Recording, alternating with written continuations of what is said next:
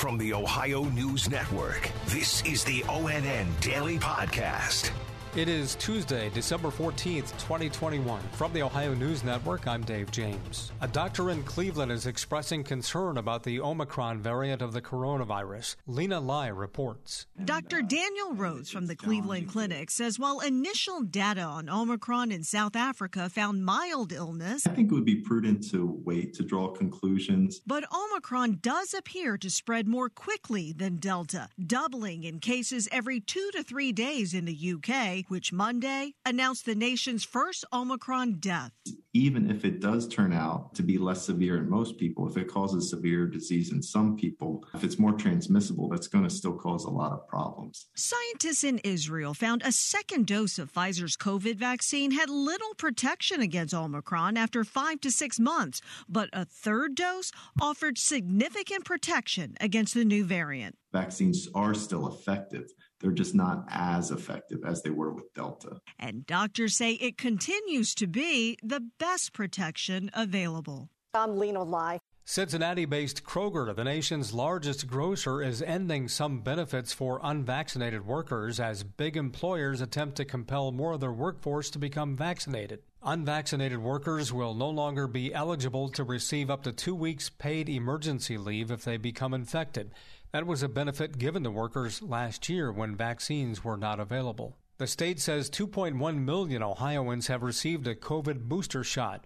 Anybody 16 and up can get one 6 months after completing the initial vaccines or 2 months after the single-dose Johnson & Johnson vaccine. Only about 2 in 3 Ohioans age 18 and up have completed the initial vaccinations for COVID.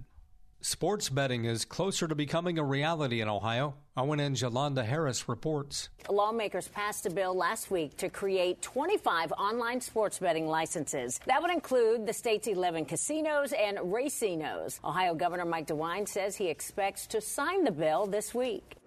The reality is that we have sports betting in Ohio today. The only question is, are we going to regulate it, and how are we going to regulate it? Now, there are concerns that the Ohio Casino Control Commission is running the program, not the Ohio Lottery. A lawsuit over that could prevent the state from launching sports gambling in January of 2023. I'm Yolanda Harris. Ohio's Chief for Prevention and Problem Gambling says parents should steer clear of giving kids lottery tickets as gifts or presents. Parents, grandparents often will provide kids with lottery tickets. You know, it's a little bit of excitement. You know, what can it hurt? So if you have a 6-year-old getting a lottery ticket and winning $50, they get that rush, basically, of dopamine, and it just creates a pathway in the brain. Stacy Frohnapple-Hassan also says about the likely legalization of sports betting in Ohio. It certainly, has been something that we've watched.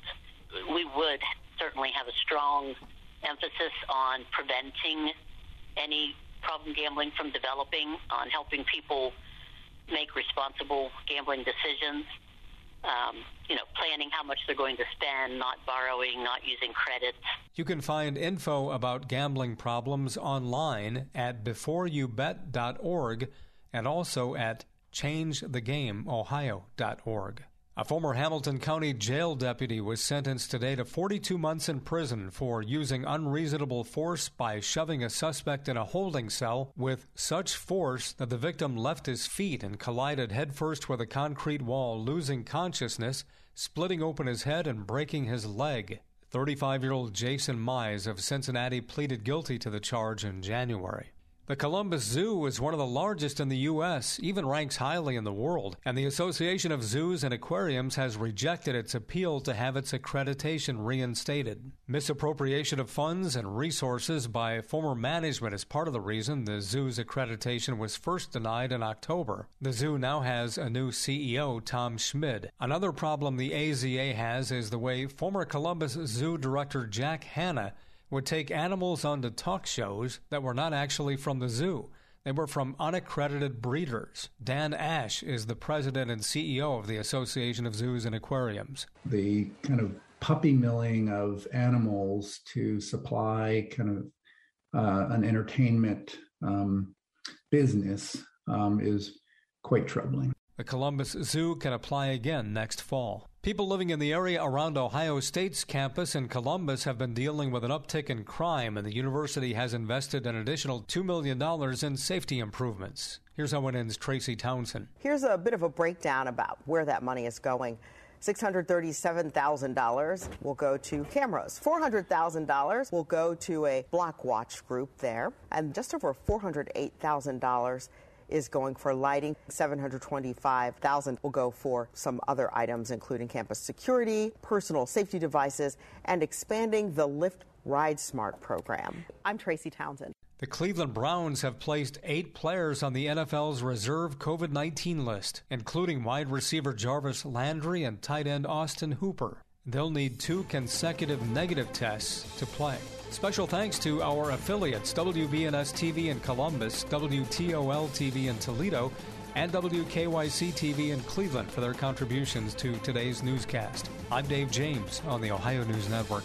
This has been the ONN Daily Podcast, a production of Radio Ohio Incorporated on the Ohio News Network.